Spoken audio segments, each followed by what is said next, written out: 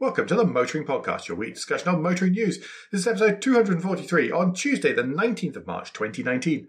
Hello, I'm Alan. Hello, I'm Andrew. And whilst this is a quiet week for news, we'll still be watching the phrases we say, and we'll also be seeing how the ramifications of Dieselgate are still hitting VW.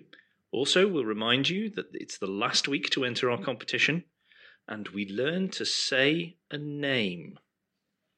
That's all later on, though. Although I'm not sure it's correct, but never mind. Well, we can open that to the floor later. Yes. Right, Dieselgate. Only one little tiny bit of follow-up here. Well, it's tiny as it's one article, but it's not a tiny thing. In the US, the Securities and Exchange Commission, the SEC, has now brought a lawsuit against Volkswagen because they have misled investors by issuing billions of dollars worth of bonds and securities without disclosing that it had cheated emissions testing. Now, there's already this going on from investors in Germany, but this is the first time, and I know they're being investigated at a higher level in various places in Europe. But this is the first time that a government agency has gone down this route. And it's the old adage, do not anger the old money. Yeah. Yeah. I mean, the main thrust of this is that the SEC is saying that Volkswagen, and there's a quote here, reaped hundreds of millions of dollars in benefit by issuing the securities at a more attractive rates for the company, to do with securities that are issued in the US, because the SEC is saying that they must have known that they were manipulating emissions tests. Yeah, and not only is Volkswagen being charged, but Winterkorn, the ex-chief of VW, has also been charged. However, there's no extradition, as we know, directly from Germany to the US. So don't go on holiday into Florida would probably be a suggestion for Mr. Winterkorn, to add on to his other places in America he shouldn't go and visit because he's got outstanding warrants or whatever they're technically called. But they also look to get... The SEC also want, and this is another quote, ill-gotten gains recovered, along with civil penalties and interest. Yeah, I think that there's a lot of hopefulness in there. The thing about this is it's not about the cars at all. And I don't know, this happens in lots and lots of companies. I think this one is a bit bandwagony. I still want to know what happens to these fines. I mean, do they go to the Securities and Exchange Commission or what happens? Do they go towards, a wall? With some of them, they've been directly agreed that some of the money goes for clean, not with the SEC one, obviously, because that's not happened before, but the previous Dieselgate ones, some of the fines are directly associated with sort of green technology initiatives, and they're basically funding them and stuff like that. Mm-hmm. So there is a direct benefit to society, if you see what I mean. Yes. From the money that has been gained. So, yeah, rather than Mexican walls, as I said. Yes, quite. But now on to new news, and it's not great news, unfortunately. No, it's not the greatest news. Ford has been confirming job losses as part of its big restructuring and reorganization in Europe. It's announced that it's going to cut more than 5,000 jobs in Germany, and also a yet-to-be-determined, according to James Atwood in Autocar, number here in the UK. They've started off by initiating a voluntary redundancy package. The idea is to try and cull down the models which aren't doing so well here in Europe, and, of course, to boost production of those that are doing well there. So it's a pretty chunky reorganisation in the offing. Right at the minute, they do employ about 53,000 people in Europe, to give you an idea of the context of the numbers. About 12,000 of those are in the UK, about 24,000 in Germany. So yeah, that's what's happening there. Yeah, they want to cost cut about £14 billion globally, which is a fair chunk of change. Yes, it is, but it's not in 1 year and it's not in one go. No, I understand that. Yeah. I mean, I know this is a plan, but I think they're having to move relatively quickly for a company of this size, because ever since the new chap's come in at Ford, there's been lots of talk about the investors in America really unhappy with what he's doing and how he's doing it. But then they've been unhappy with everybody in Ford apart from Mulaney. They are generally on for the time he was in there. So again, if you allow the markets to dictate your policies, then that's tough luck, isn't it? Well, there's always a drive towards the bottom. Sorry, yes, it is, because it's the only metric they go by is growth. Yeah, which I absolutely hate as a metric because it sucks. Well, it's caused so many problems. It's Dieselgate caused growth. Yeah, it's what values Tesla above Ford, for example. It's one of the things. Somebody's going to chip in and say, yeah, but Ford has loads of liabilities that Tesla doesn't have because of, pension schemes and all these kind of things. And yeah, you're right, but it's a big factor in it. Yeah. I can't work out what time period that 14 billion is over. If anybody knows, do feel free to let me know. Yeah, because they're going to also split the businesses across Europe into commercial vehicles, which is doing a cracking business for Ford in Europe. Passenger vehicles, which has obviously struggled more recently, and imports, which, okay. That's stuff like the Mustang, I guess. Yeah. It's not a Ford of Europe vehicle. Isn't the Cougar a worldwide one, or is that the Eco, or whatever, however you pronounce it, thingy sport? The Eco Sport is an India. It's the Eco Boost engine, and it's the Eco Sport. The Eco Sport, yes. I'm told. Yes. Yeah. Make it easy for us, guys. Go on. Yes, please. We can do more than one word. It's all right for these print journalists. Sometimes I'm so jealous these people just write things, don't have to care about how it's pronounced. Yes, we didn't think that through when we said we'd do this. No, exactly. No. Especially now there's all the Nissan problems. Yes, exactly. I was going to say the Japanese ones are a particular highlight. But I feel more confidence mentioning a few German words now, though, so I'll thank them for that in the last 3.5 years. Quite. I've learnt a lot of that. Right, more new news, and this is that Jaguar Land Rover are having to recall many thousands of vehicles. In the UK, there's going to be 44,389 vehicles recalled because of false CO2 figures in the official certified testing that they underwent previously. And this was under the NEDC cycle test, so it's before the WLTP. Oh dear, any more acronyms we can throw at this? Before that happened. Because these are cars that are between, I think, 2016 and 2018 that are affected. Now, it's mainly the diesels, but there are some petrol versions involved. Now, they're all, on average, they're within 2% of the officially recorded figure. So so it was pretty close. Yeah, so these are not major changes and secret changes, and JLR are trying to make it really clear what the potential outcomes could be and just what the tweaks are. So generally, they're about lowering the standard idle temperature, standard idle speed.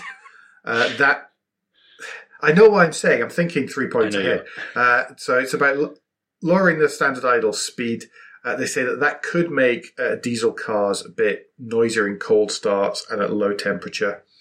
Similarly with petrol cars, it's going to be that kind of thing.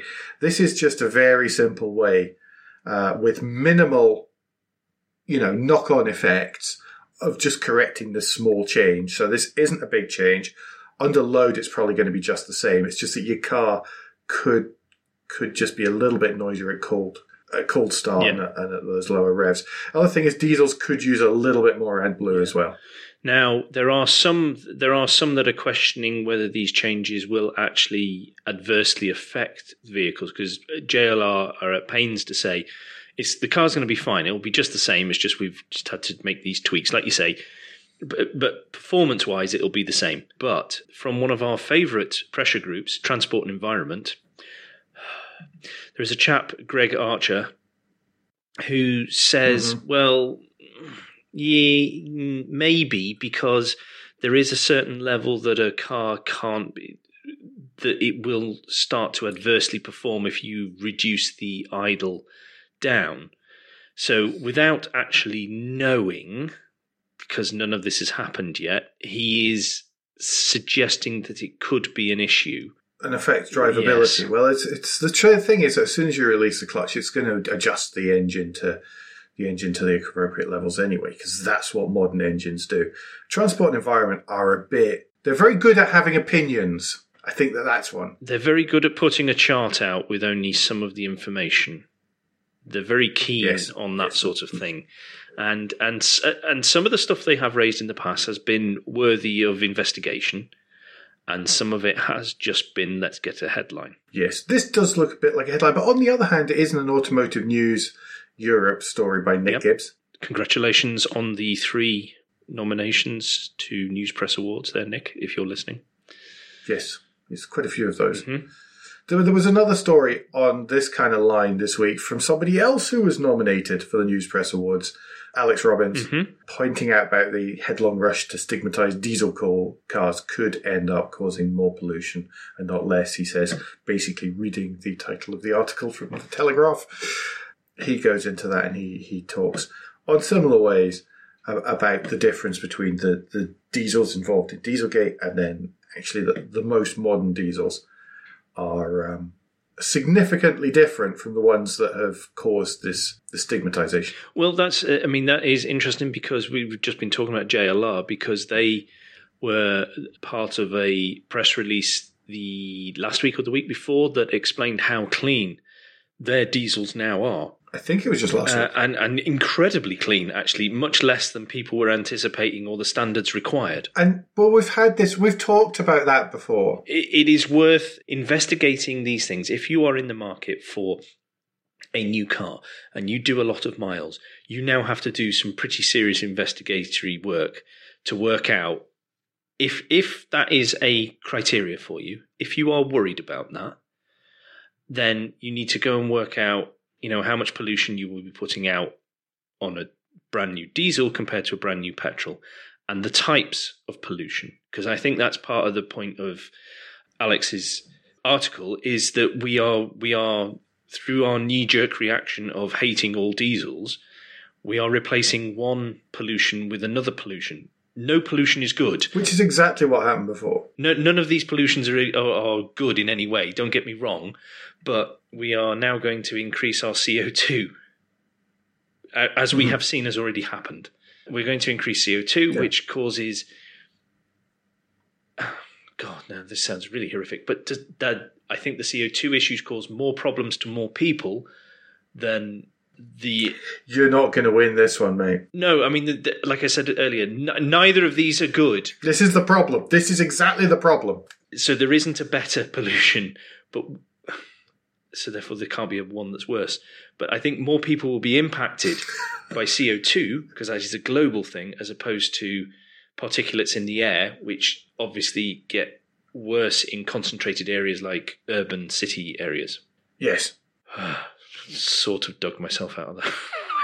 Sort of, maybe. Sort of, yes. But we've had this kind of discussion before about there was a test with BMW and Peugeot and Mercedes diesels as well, which showed just how far below the thresholds they actually were if you took the latest ones. So what I'm saying is you really need to look at the facts and figures and work out which of those you are happiest to be producing, because you will be producing something unless you're a pure EV or a pure hydrogen vehicle. And even then, you've got to decide what type of energy, where that energy comes from in the first place, and it goes right back to source, everyone. And it's definitely not easy. No, it's not. It's not, and it's emotive as well. Right, an article that got thrown in at the last second because it's only just been known, as in when we're recording this 52 minutes ago. It was published by Jalopnik. We are very close to singeing our fingers. This is so hot off the press.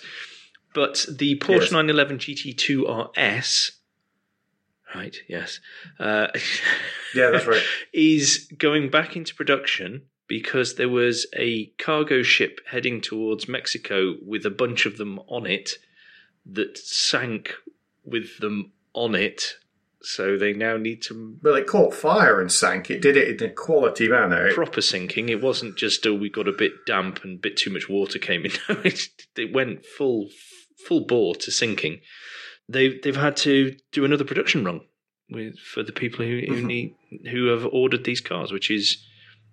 Well, I mean, I'm very happy for the owners and very jealous.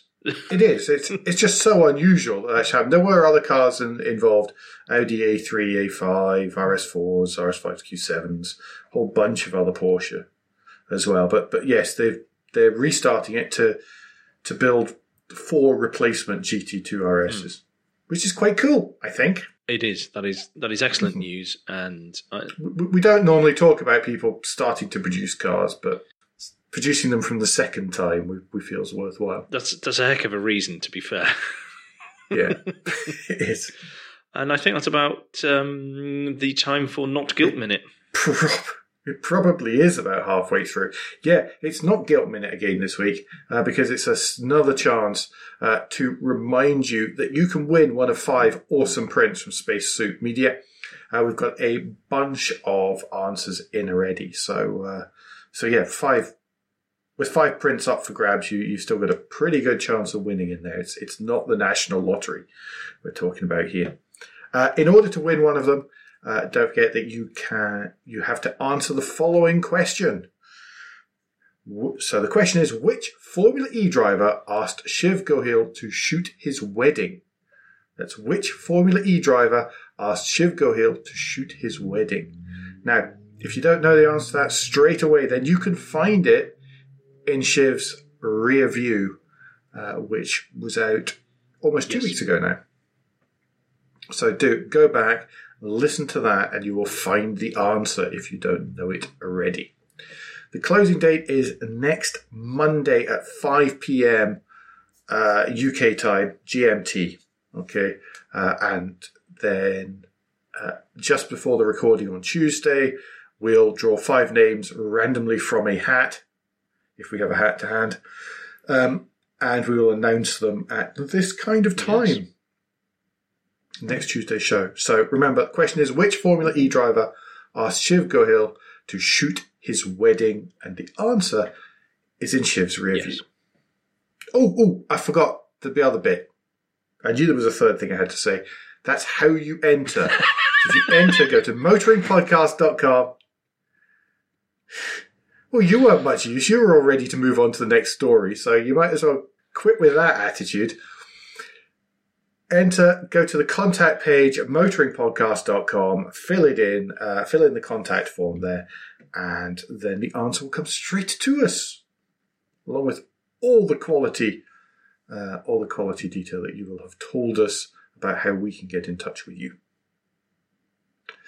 Right, now I have covered all the points I needed to cover there. Let's move on and talk about Formula E.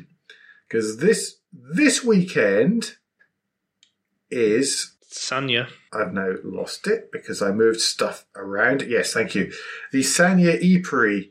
Where the heck is Sanya, I hear you cry. Sanya is in China. It's in mainland China because I had to look it up earlier on. It's got that man-made... got one of those man-made islands, I think, just off the coast from where it is. Right. You know, a bit like the Dubai one that's in the palm. Yes, the palm it's tree, that the one that's sort all of sinking thing. Yeah. You can see that in the. I think it's the FIA Formula E's official page. Yes, it is. It's actually the little header there, right underneath local time. The link that will be in the show notes will take you through all the different ways and all the different times you can watch it. And remember that because it's in China, it's an early morning race. But also, because that's the official FIA Formula E website, there is a drop-down menu. So if you are listening to us and you don't happen to be in the UK, and thank you very much for doing so, then you can find your country in that drop-down menu and you'll be able to get how you can watch it where you are, which I know. We know we do have people who watch the Formula E and listen to us, and they're not in the UK. Yes. So this is very true. That's how we are let's choose one at random, the 55th most popular automotive podcast in the United Arab Emirates. Excellent. There you go. 58th in Argentina, 35th in Egypt. Wow. Yeah. Anyway, if you do follow the link to that page, it gives you all the different ways that you can watch in whichever country you're in. The race itself is from 6:30 to 8:30 a.m. for here in the UK on Saturday morning. Mm. There's also going to be a link to a tweet from Chris Stevens, or at Chris on Racing, where he's got a picture of the track, and they've announced where the attack zone is already. Yeah, kind of early. I think they got quite a lot of criticism in Mexico and Hong Kong, so I think they're trying to mitigate that. Yeah, I'd asked about that because they've now changed, because when the season started, they weren't going to tell people till an hour before because they were worried about people just running simulations and letting a computer decide, but they seem to have relaxed that significantly because they're now telling everyone in the start of the week before it. Remember, this is the first sport to introduce this kind of thing. So it's a learning curve. Absolutely. And it's good to see they're being reactive, because obviously comments have come in. Yes, that's what I was going to say. Obviously comments have come in that have said, look, this isn't working for us because of X, Y, Z. So then they've relaxed that, and they're adapting it as they go along. And that's one of the things I really like about Formula E, is the people doing it, in charge of it and running it, clearly listen. So yes. That's excellent. There is also going to be a link to an article talking about Nissan and their powertrain, which is from our new favourite, eRacing 365. This is really interesting, this article. And I say that because I'm a complete and total nerd, of course. But one of the things about Nissan is, remember that whilst most of the Formula E cars look the same, the transmissions are actually different, or can be different. The thing about this is that there's a regulation. There's two parts to this, but there's two motors in the Nissan setup. The regulations say that any gearbox used can have a maximum of 6 ratios. Now, the fun here is that the gearbox in the Nissan Formula E cars is an epicyclic gearbox. So it's a version of a continuously variable transmission. So it can have whatever gears they want, really. But even more than that, one of the other things they're looking into here is the fact that epicyclic, if you know how epicyclic gearboxes work, then they've got sort of 3 gears in the middle, another gear around the outside. I spared you all the details of this whenever we did the Toyota. It's not like you to save us a full description of a gearbox, Alan. I decided it went a bit long. I decided the whole thing was going a bit long, and that was the bit that we lost. So, but the thing is that outer gear and stuff, then it can act a bit like a flywheel, which is not allowed because it's additional energy storage. And the thing is that can't go through the power sensor. So that extra power cannot be counted. Oh, that's cunning. Because it's after the sensor. So vehicles, one of the things is some drivers have been observing from behind the way that some of these, the way that Nissans can get out of corners in a way that seems unusual, because they seem to have an extra reserve of power there. But whenever the telemetry is looked at, that doesn't necessarily show as well. That's fan turbine-esque clever, that is. I like that. Oh, yeah. I mean, it's wonderful. If that is the case or not, whether it's legal or not, if it's there, it's definitely not legal. But it's wonderful thinking. And this is why racing is so cool. Because there's so many clever engineers doing so much clever stuff. That is. And whatever you think of this, and it does sound a bit chancery, but I love it. I love the idea that they've gone, how the heck you think, well, if we use an epicyclic gearbox, it'll be just like a flywheel. That is cool. Fabulous stuff. Cool. So, yep, that's... Yeah. Worth keeping an eye on that, because that's great. Yes, that will be interesting, because if they are found to have breached some sort of regulation, that'll make quite a dent to their car, because I would imagine they get a penalty because they've had to change gearbox, but they'll have to go to a more traditional gearbox, which potentially they might have to buy someone else's could hamper their transmission performance quite seriously. It's not like they've been monstrously miles ahead at the pointy end either, is it? Well, that's it. Nobody is. And they're reckoning that any 6 drivers from 6 different teams could end up on pole this week. Of course, it's a new circuit, so everyone knows the circuit as well as everyone else. Yeah, it'd be interesting to see how it looks and see if it's a bit wider than Hong Kong. Yeah, basically anything can be wider than Hong Kong. That was like, dropping Formula E cars down a hosepipe. Yeah. Right, we are already onto the lunchtime read. It's not a superbly happy lunchtime read, but it's an incredibly interesting one. Now, the article is from the Arizona Central website, and it is titled, "Who is really at fault in fatal Uber crash? Here's the whole story." And they map out. They've effectively done a timeline of what happened leading up to the accident, during the accident, and since then, to the point where as we discussed a couple of weeks ago, there are no criminal charges being brought by, I think it was the state police or the state state prosecutor. Could have been. Sorry, I can't remember exactly which one it was. But anyway, at state level, they're not doing anything and handed it back to the sheriff, the county sheriff, which seemed a bit of a cop-out, to be honest. And there's lots of questions still from that action and why nothing is being done on that.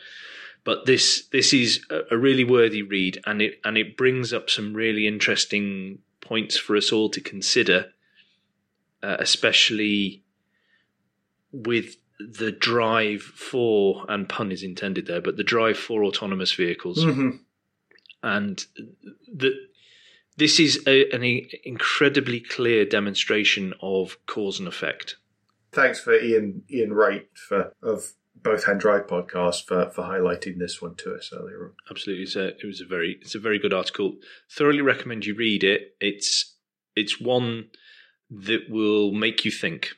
Yes. There's a follow-on from that as well, which again I don't want to go through, and that's why it's not list of the week. But it's on The Drive. Again, links to both of these in the show notes.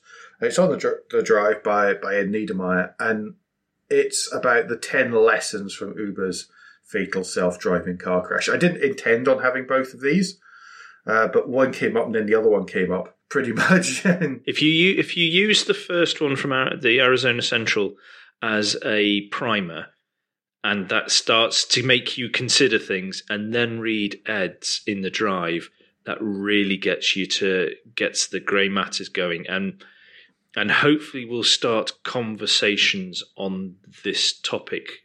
Everybody knows I have reservations, I think is the polite way to put it, with regards to autonomous vehicles and the way they are being deployed, even at this early stage, and the hype around them. And there is a lack of conversation about this. And I'm desperate for there to be a conversation, not shouting, not screaming at each other on Twitter and stuff. Actual proper conversations where people discuss the concerns that both sides have. And, there are a lot of them are legitimate, but let's cut through the hype, let's cut through the marketing spiel and get down to reality. As one of the points that Ed makes is that has to happen for Ed's point to be borne out. And you guys have just got the slimmed down version of that particular chat, because I got about 10 minutes of it before we started. He did. He's bearing up well under it. Yes, I think so. So yeah, sorry, it's a little bit autonomous vehicle heavy in the after the gap tonight. We think that all of Europe's automotive PRs are basically in the sort of post-Geneva hiding under a duvet in a darkened room, not speaking to anyone or wanting to say anything. Yes, I think their hangover happened a week later than normal this year. Well, yeah, because there was French, there was lots of Central European school holidays and holiday weeks just there. So I think people have had a delayed negative reaction to everything that went on. Yes. So it is quite quiet. Normally this is the week straight after Geneva Press is so quiet, and then the week after it gets busier again. We're expecting more stories next week. Hopefully less involving courts. And finally, yes. Yes. You said a hat tip before to someone pointing out. Well, I have to hat tip to Nick Appleton for tweeting out a link to a YouTube video, and it is how to pronounce Countach. We felt that we would expand from the 2 words that Porsche have given us to help pronounce, that we would see that there are other cars out there that may need help being pronounced. So, and I had no idea that this car, when I threw this into our collective bin of articles to discuss or possibly discuss when it comes to recording, I did not realise that the Grand Tour was going to do a head-to-head between Countach and Ferrari Testarossa. So, yeah, I have issues with last week's Grand Tour. Yeah. Okay. We'll discuss them later then. Yeah, people can guess what the issues are. Oh, yes, of course. Yes, I know. Yeah. But yeah, people are still disagreeing with whether or not this is the correct pronunciation of that well-known Lamborghini's name. Yep. So go and have a little listen, and then you let us know whether you agree with this pronunciation. But that's how I'd say it. That doesn't mean anything. You've heard me try and pronounce people's names. That's nothing. We've just been talking about how Yeah. we've been banned from Japan now from murdering their language. Speak for yourself, mate. Speak for yourself. Well, I am, because I struggle to speak for anyone else. So I've spent my day, I'm sure you'll end up cutting this, I've spent my day translating Italian to English. I don't speak Italian. So yes, goodness knows how my pronunciation of things is compared to what it actually means.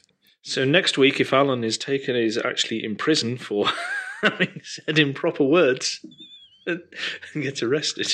Well, hopefully I haven't typed in proper words. That's what matters. Right.